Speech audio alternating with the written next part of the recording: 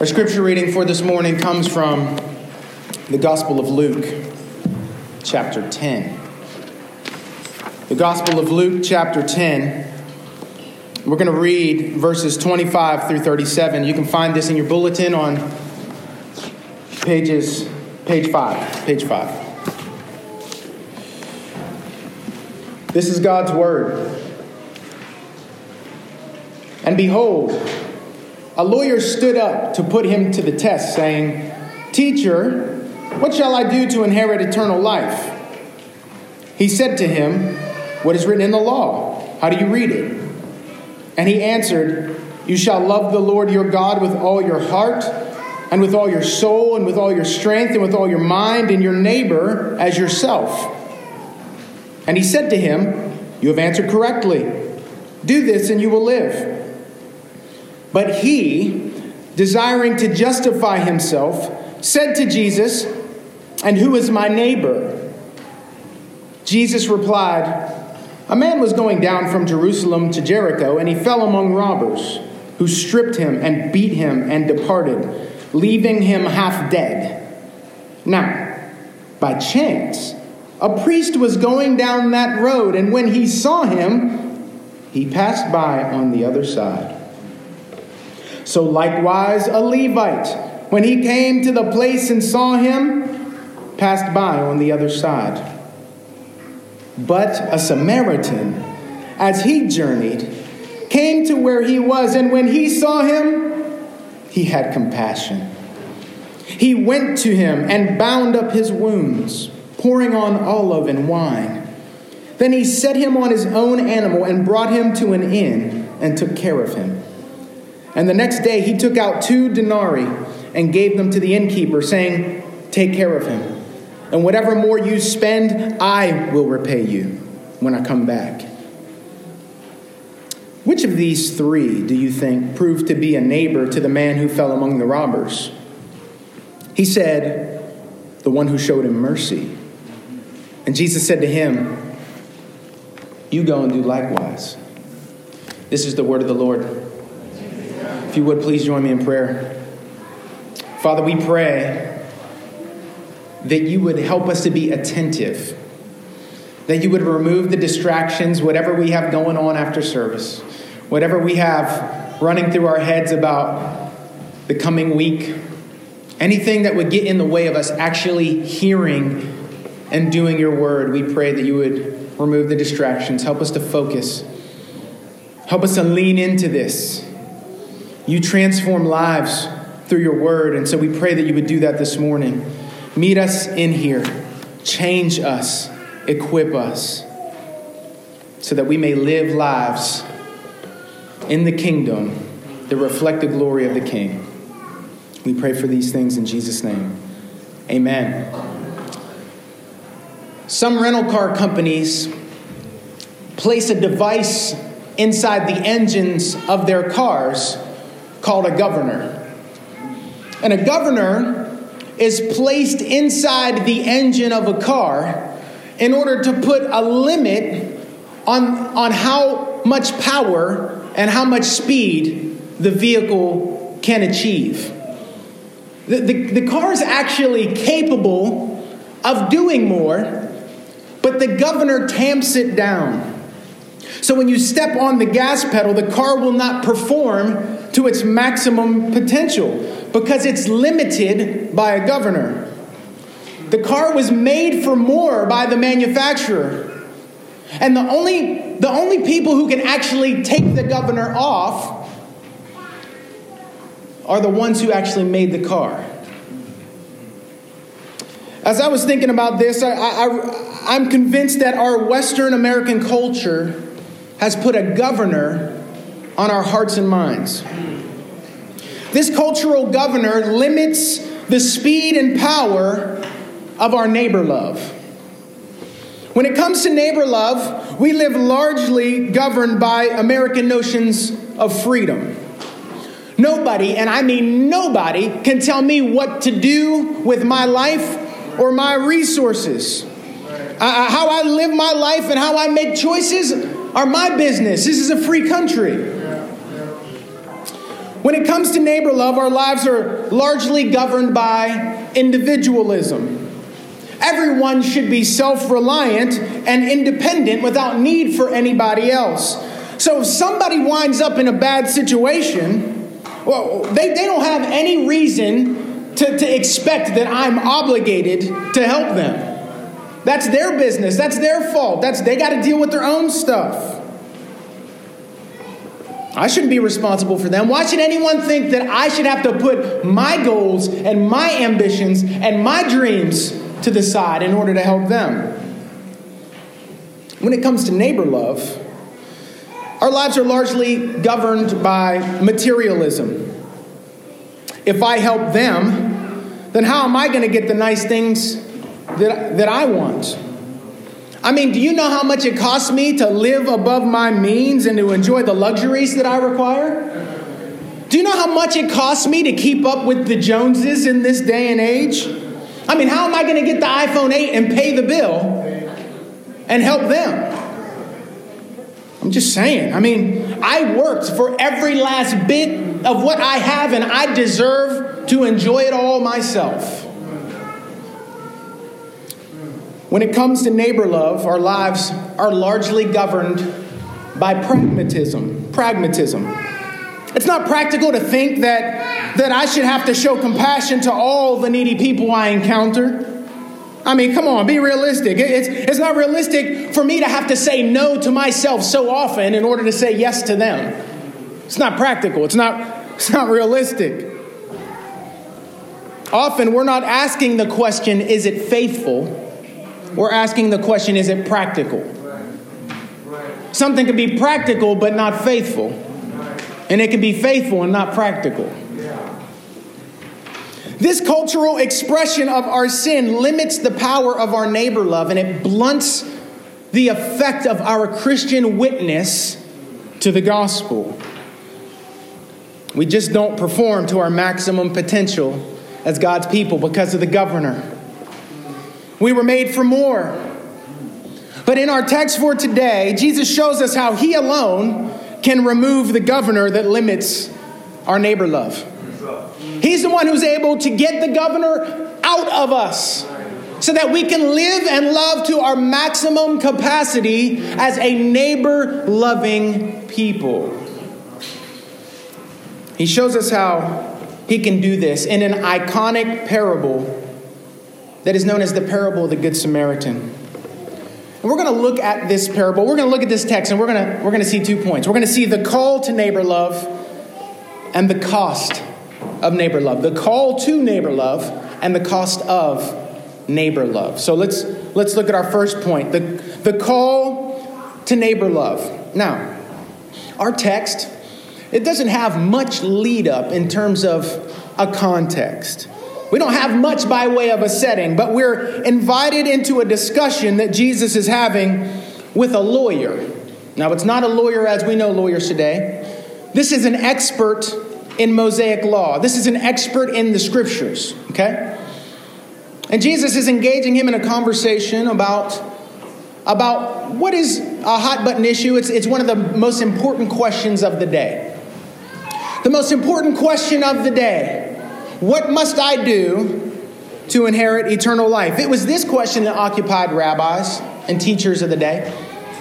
This was a really important question for them. And the reason why it was an important question was because it told people where you were, where you stood. Were you some kind of extremist, some kind of radical fringe teacher?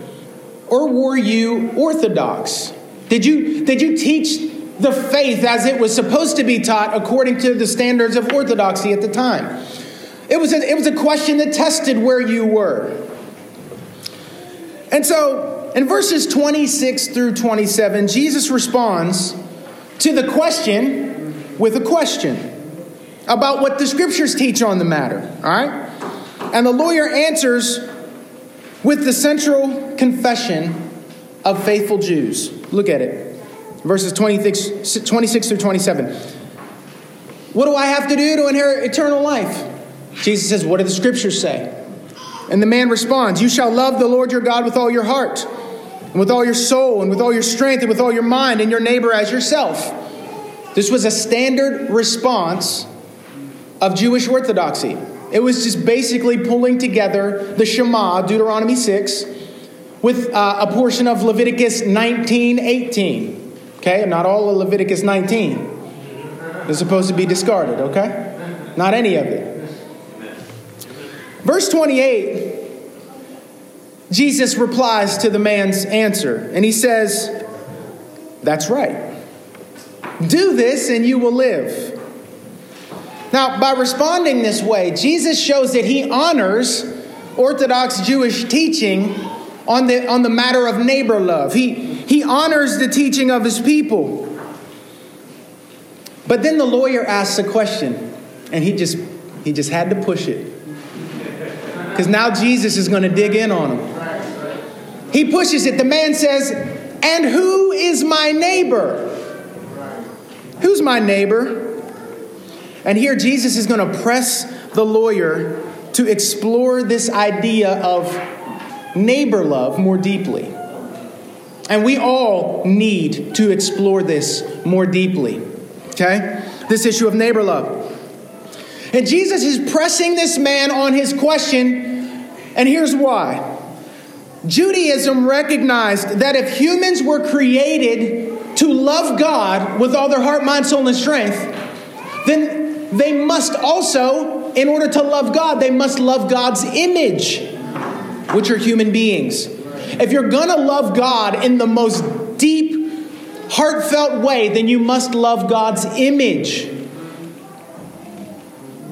Just to use a simple illustration, if you love a band, then whenever you see their posters put up around the city because they're coming for a tour, you can't go out and spray paint over those posters and say, "I love this band."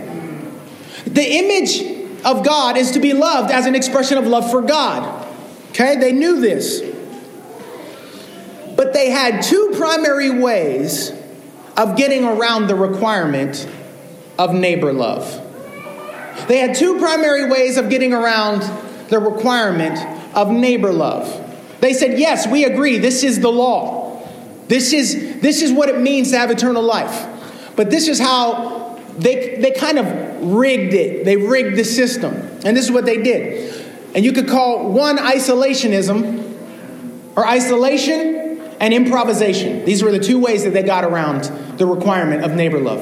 Isolationism. If I don't get out in the mix with sinful people, then I won't have to come across their path, and then I won't really have to lean into this thing in all the ways that I might have to otherwise. Isolation says if I isolate myself from others, then I don't need to involve myself with sinners or love those who are difficult to love. If I stay in my house, I'll never come across the needy people out there that would be really a pain to love. Isolationism. But then there's the improvisation piece, okay? And this second way of getting around the full intent of the call to neighbor love is reflected in the lawyer's question in verse 29. "And who is my neighbor?" Now, it seems like an innocent question, right? Like the man's just trying to get clarification. But it's more than that. Luke gives us the man's intent in the beginning of verse 29. "But he, desiring to justify himself." This was the impulse behind the question. "And who is my neighbor?" He starts from the position of wanting to justify himself. This is not justification in the theological reform sense. This is, he wants to get an answer to the question that tells him that what he's currently doing is enough. Just tell me that what I'm doing is okay. He's trying to reduce the demands down to what he's currently doing. He's trying to get around the neighbor love requirement by shrinking the scope of his responsibility to his current practice. He's looking for the bare minimum requirement, lowering the bar so that he can say, "I've done that. I've been obedient, and therefore I have warranted eternal life." Now, in his mind, everybody couldn't be a neighbor. I mean, be reasonable, Jesus. Everybody can't be a neighbor. Definitely not those people who live in that neighborhood. They couldn't possibly be neighbors. Not the racial others over there. They couldn't be neighbors. Not those with an ethnic distinction or who are lower on the socioeconomic spectrum outside of their ethnic group. They couldn't possibly be included in this group called neighbor. Definitely not sinners. Do you see, in his mind, there were neighbors and non-neighbors. He actually had a category of people that he could safely ignore. In fact, you can imagine that during that day, this man had come across someone who was a racial other in need, and he said, non-neighbor. He had come across someone who was an ethnic other in need, and he said, non-neighbor. He had come across someone who was morally defiled. They were a known sinner, and they were in need, and he said, non-neighbor. I'm pretty good at this neighbor love thing. Do you see? If you shrink down the circle of who is considered a neighbor, then of course you can be good at neighbor love. You just count all the difficult people outside of the scope of neighbor until you whittle it down. This is the best way I can think of it. 2 years ago, my family plotted on me. For Christmas, they bought me a Fitbit. I ain't asked for no Fitbit. Nobody asked for no Fitbit. Now, if you don't know what a Fitbit is, it's a watch. You can see I ain't got it no more. A Fitbit is a little watch. And what it does is it counts your steps. Okay, now the program that comes with the Fitbit, it's automatically programmed to be in line with the American Heart Association that you have to walk 10,000 steps a day in order to be healthy. Now, every day I put the watch on, it looks all right. I was like, okay, I'm going to put this thing on. And I'm walking, and I keep getting these notifications at the end of the day. You're just 9,000 steps from your goal. I'm like, give me a break, I'm a pastor. I sit and read, okay? Every day, it told me of how short I was falling from the standard of 10,000 steps that the American Heart Association says, I have to do this in order to have a healthy heart. So you know what I did? I went in and changed it. I moved it down to a goal of 1,000 steps. And then every day it was telling me, awesome, you're on a roll. You are killing it. You are meeting your goal. And I had the nerve after a month to say, hey, babe, 30 days to hit my goal. You see, the standard of Fitbit did not suit me. So I just moved down the standard so that I could meet it. To fool myself into thinking I could have a healthy heart by walking a few steps a day.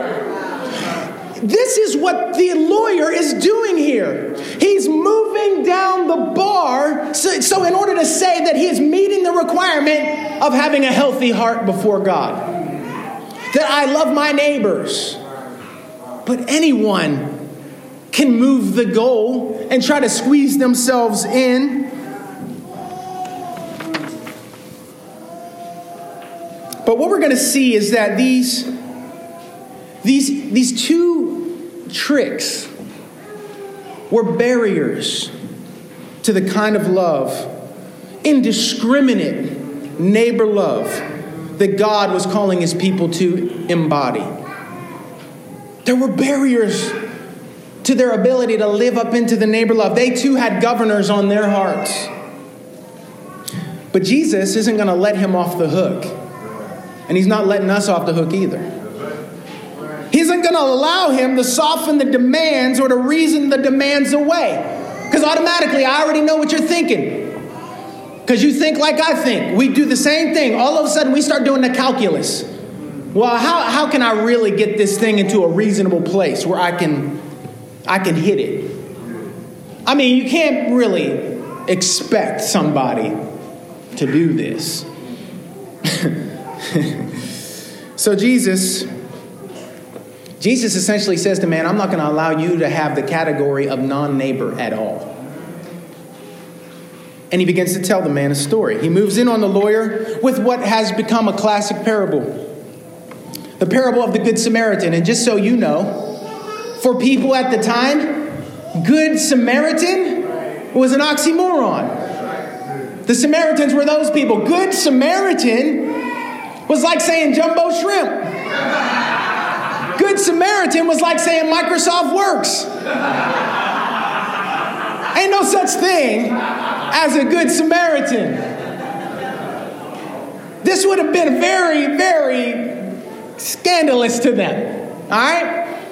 But Jesus chooses this man, this type, this Samaritan, in order to be the hero of his story. And this is what happens. He begins to tell the story of a certain man who's making the treacherous journey from Jerusalem to Jericho. Now, it's about a 17-mile journey. And along this journey, it is rocky, steep. It goes from 2,800 feet above sea level to about 875 feet below sea level in the space of 17 miles. There are lots of caves where robbers can hide out to attack unsuspecting travelers. It's a dangerous way. It's scary. It cuts through the desert. It's a treacherous journey.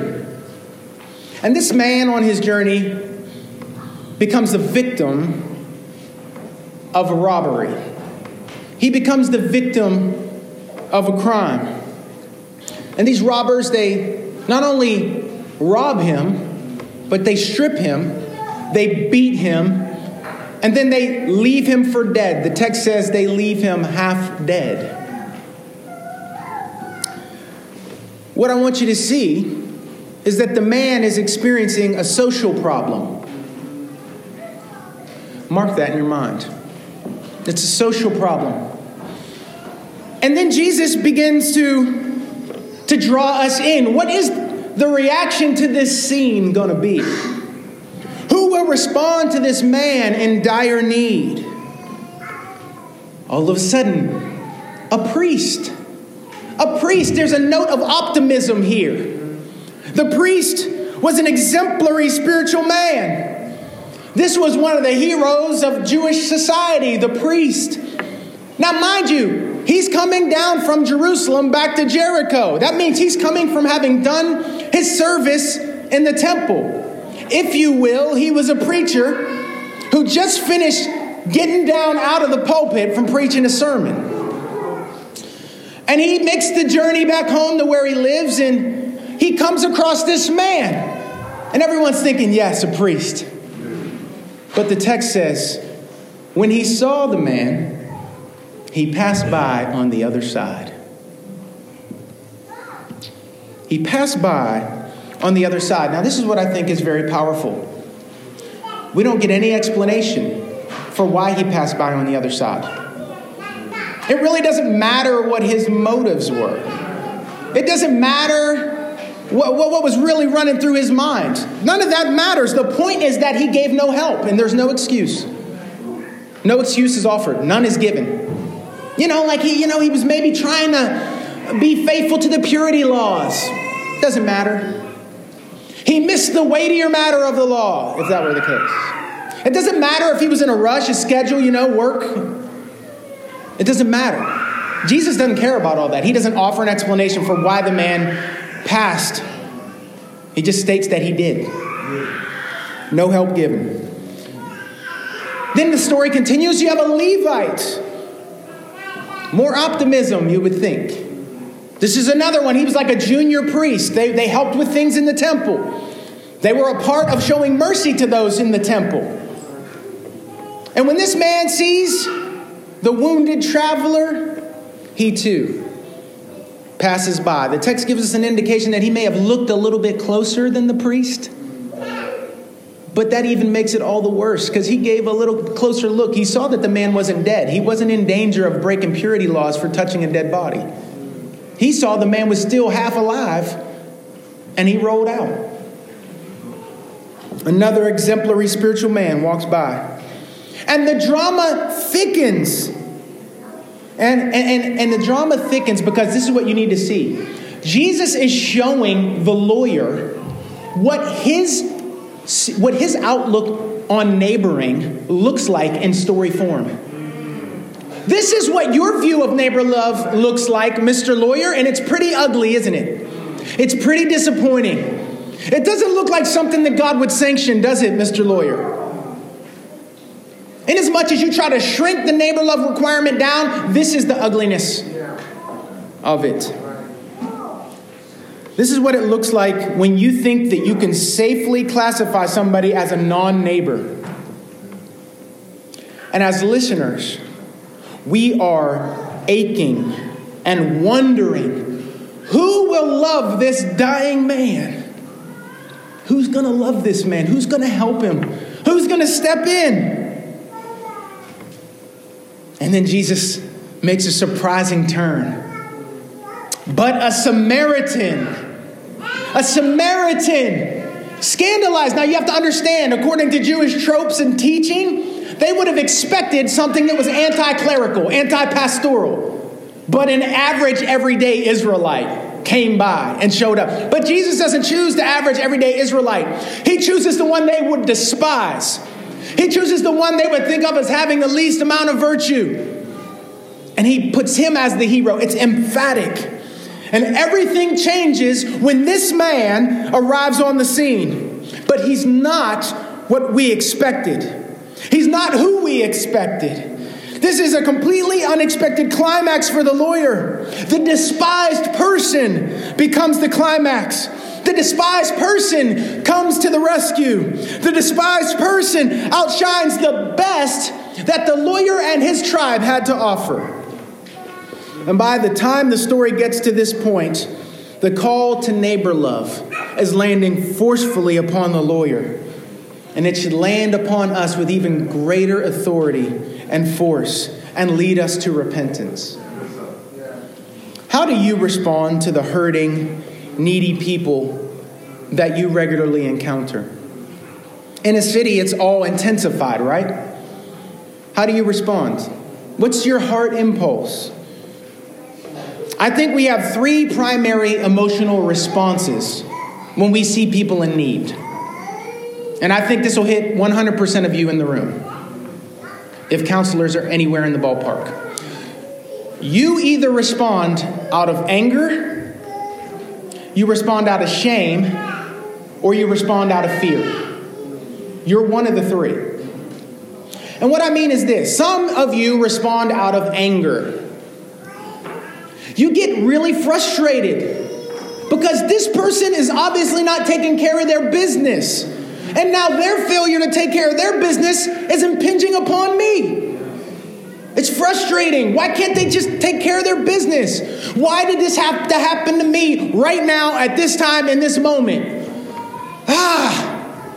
You get angry. That's your emotional response when people impose on you. Some respond out of shame. And what I mean is this. You spend so much of your life trying to win achievements and to gain accolades to cover and tamp down your shame that you have absolutely no room to care about anybody else but yourself. That's why you're so busy that you don't have room for other people, because deep down you're ashamed. And you run through the rat race in order to try and kill your shame, which you never will through achievement. And anytime someone else is trying to get into your schedule, sorry, no room. Do you know what I have going on this week? Do you know all the things that I have to do in order for me to feel okay with myself? I got crazy shame to deal with. You might not put it like that. You try to spin it. I'm just trying to maximize my potential. No, you're not. You're trying to cover your shame through your achievements. You need those achievements so that people will say, you're good. You're valuable. You're worth something. I want to keep you around. I want to be your friend. Shame. The third one, fear. What if this person costs me too much or threatens my well-being in the process of trying to help them? What if someone jumps out and attacks me too? I want you to think of it. The equivalent here is someone who's laying in a dark alley, beat up, half dead. That's what this road was. Some of you are so afraid that dealing with this person is going to threaten you or your well-being. I'm afraid that I'm going to share their fate if I shoulder the burden. What's going to happen to me? If I give to this person, then who's going to take care of me? If I give to relieve need, how will I have enough? I'm afraid for my future. I'm terrified. I don't have the comfort and security of having my future held in the hand of a father. I'm terrified. So out of anger, you don't respond. Out of the overriding, overwhelming shame in your heart, you don't respond. Or out of your own fears for your own security and safety, you don't respond. It's safer to ignore. But we need to continue listening to this story because Jesus has laid the call to neighbor love out clearly up to this point in the story. But now he's going to lay out the cost, which brings us to our second point, the cost of neighbor love. Verse 33, Jesus continues through the story. When he saw him, he had compassion. When the Samaritan shows up on the scene, he has compassion. And I want you to note the 6 concrete acts of the Samaritan. 1, he comes up to him. He draws near to him. 2, he dresses his wounds, most likely by tearing his own clothes in order to make bandages. 3, he anoints the cuts with oil and wine in order to address the wounds. Wine would have been an antiseptic and oil would have been a salve.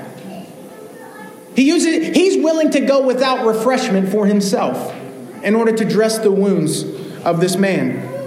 4, he loads the man on his own mule, which means he's going to go the rest of the journey without any relief for himself. He surrenders his own relief in order to give relief to the needy man. 5, he takes him to an inn. He doesn't leave him where he finds him. He brings him to shelter and to a safe place. And 6, he provides care and comfort for the man. Do you notice he doesn't just dump him at the inn and roll out. He stays with him for a time. His schedule, I don't know what he had planned to do. But his schedule went out the window because something very important was before him. Much more important than his schedule keeping. Much more important than anything else he had going on was the neighbor love opportunity before him. He stayed with him and cared for him. And then when it was time for him to have to go, he pays the cost up front for the man's care to be taken care of long term. And he has a plan to return to the man. And he says to the innkeeper, he emphasizes it. Any additional costs fall to me. I'm covering the bill for his recovery. It was enough that he paid for 24 days in the inn of being cared for. Enough time for him to get on his feet. The Samaritan didn't see the man laying there and say, well, you know what? Let me tell you a little bit about the scriptures. He doesn't preach to the man and say, okay, well, my work here is done. Hope you do well, and roll out. He doesn't address a physical problem with mere spiritual address. He embodies the spirituality that he believes. His spirituality takes on embodied form. He doesn't preach at the problem. He addresses a real human social problem out of a deep resource of spiritual vitality. And I don't know what he and the man talked about, but I think you could say as much that the man had enough spiritual vitality that I'm sure at some point they talked about something meaningful spiritually. Thank you for helping me. I was passed by a priest and a Levite. I did, because the assumption is that the man lying half dead is Jewish. And he is helped by the most unexpected person. The person who was an enemy to him. The person he would have despised and looked down on if he were in better circumstances.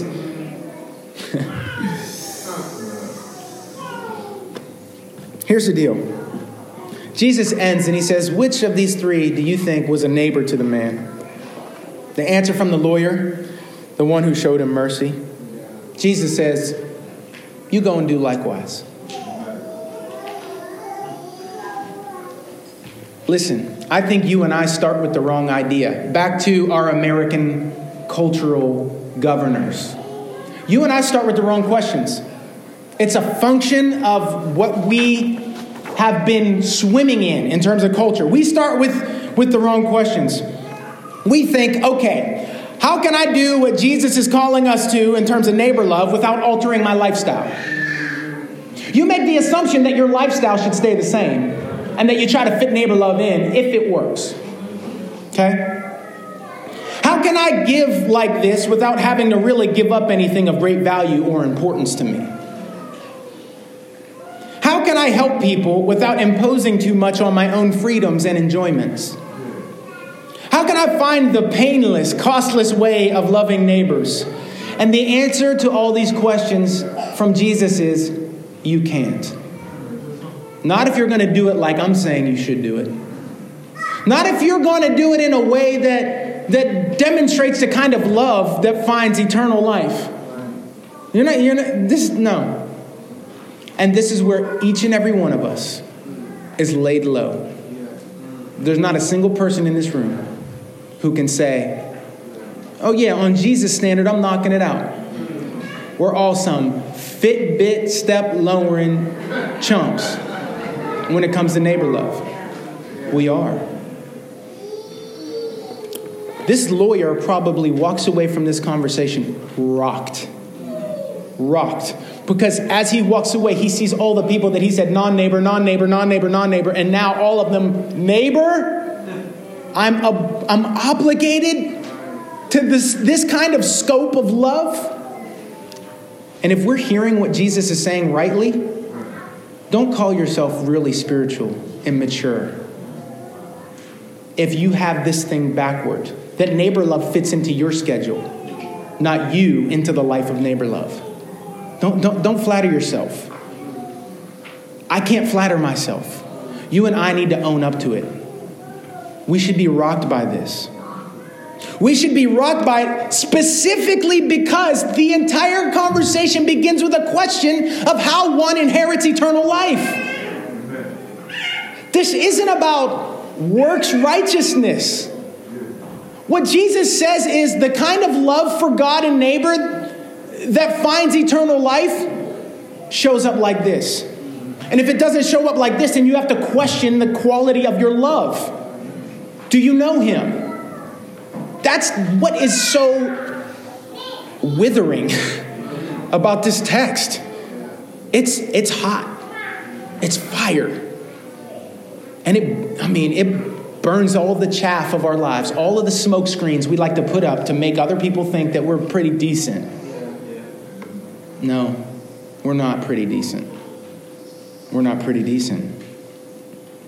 When we look at the wholehearted devotion and love Jesus says is required, and we think about who we are, it should cause us to tremble. This is a powerful rebuke of our tame, sluggish, Americanized, bare minimum approach to neighbor love, which is just an expression of our small love for God. And once you clearly hear the call of neighbor love and clearly see the cost of neighbor love, you rightly ask the question, how can I do this? How can I do this? And there's no better time to ask this question than on this first day of Holy Week. Because Holy Week is the answer to how you get the governor off of your heart. Holy Week tells you of a God who had no governor on his heart for you. Aren't you glad that Jesus didn't look at you and say non-neighbor? He looked at the mass of brokenness in the world and he embraced it. He became our neighbor. when humanity leapt headlong into sin and misery, and all of heaven was aching and wondering, who will help these dying, half-dead people? Then he showed up on the scene. He showed up on the scene, and when the effects of the fall had left us half dead, when our own bad decisions had left us half dead, when our own selfishness and pride had left us half dead, when the attacks of the enemy had left us half dead, then he showed up in all of his compassion, and he looked on us in love, and he moved toward us. And he showed us what real neighbor love is like. The only way you can show this kind of neighbor love is if you have received this kind of neighbor love from Jesus. It doesn't matter if the intent of Jesus in the parable was to point to himself. We all know that at the end of the day, Jesus is the full embodiment of neighbor love, and the only hope that any of us has for showing it is Jesus' love toward us. That's the only thing that will break you free, that will get the governor off of your heart. In that moment, when we were half dead, you got to see, compassion came and found us. And it was compassion from a most unexpected direction. It was compassion from one who was our enemy. The holy, righteous God is an enemy to sinful people. Do you realize that? You are not more loving than God, and I'm not more loving than God, but he is holy and righteous. And we, in our sin, were enemies of this great God. But he who should have been our enemy, who should have treated us like enemies, we were enemies, but we were seated at his table. Hey, this is good news. He moved toward us in love. It was unexpected, and he had compassion on us. The one we despised, the one we rejected and disregarded. And everything changes as the God-man arrives on the scene. He's not who we expected. When we were laying there, half dead, he moved toward us. He didn't do it from a distance. It was an inside job. He drew near to us. He didn't have any anger toward us. He embraced our shame. He didn't have any fear of what it would cost him. He knew exactly what it would cost him. And he willingly paid it all. All to him we owe. Sin had left a crimson stain. He washed it white as snow. He became our neighbor. He came to us. He dressed our wounds. He anointed us with his spirit and deprived himself of care in order to care for us. He went without relief in order to relieve us. That's what the 7 words from the cross were all about. You see him hanging without relief. Relentless judgment pouring out on him with human attacks to boot. He doesn't leave us where he finds us, but he brings us into his shelter, into his protection, and he provides ongoing care for us. He stays with us. He pays the cost up front, assuming total responsibility for the care of our lives. How do you get free from the anger that is a barrier to your neighbor love? You need to look at the one who had every right to be angry at you, but he expended that anger on his son and send him in love. How do you overcome your shame and begin to express neighbor love toward other people? You realize that the busy pace that you're running is needless. No, you're not a victim of your schedule. You made these choices out of a need to cover your shame. But what if you know that Jesus thinks on you with love and values you more deeply than you could ever know, and that you don't need to perform for him, you don't need to try and impress him or the other people around you? That you can spend more time loving the people around you than you do trying to impress the people around you. You're free. Neighbor love. That you don't need to fear. That he holds his people in the palm of his hand. That he is our Father, that he cares for us. You lay your head down as a child of God in the evening. You rise up in the morning as a child of God. You go on the metro, hallelujah, as a child of God. You get to work and face all of the struggles and strains as a child of God. When the bills come in and you open the envelope, you look at them through the lens of a child of God. Every need that you face it as a child of God. And if you know that you are his child, that he will care for you way better than you could ever care for any of the children in your life, you are free from the fear that stops you from loving neighbor. This gospel, and through this gospel, Jesus can remove the governor from our hearts. And so this Holy Week, let's make it our prayer that we would lean into this neighbor love because we were the loved neighbor. And that it would show up in concrete ways like real, physical, tangible generosity to the people around us. Don't get quiet now. Yeah, it may be meals to neighbors. It may be you begin giving. Not only to the people around you, but to the local church because you don't give. Because this church, as a community, we use our resources to give. Maybe you need to go out and buy, a couple dozen $5 gift cards to Subway so that you're not passing by people and saying, oh, sorry, hope you do better. But you have something to alleviate the need. It's 1,000 small decisions, babe. It's 1,000 small decisions. This is not heroism. This is response. It's a gifted response. So let's lean into it. Let's be this crazy, deeply committed, neighbor-loving community and see God's glory and love spreading to our place. Amen? Let's pray. Father, thank you. Thank you for sending your son. Thank you for the neighbor love that we experience in the gospel. We ask that you would get the governor off of our hearts. Some of us need to pray for this every day of Holy Week. Every prayer that we lift up this week. Get the governor off my heart, God. Please help me to really digest the goodness of Jesus as my neighbor. And let it set me free.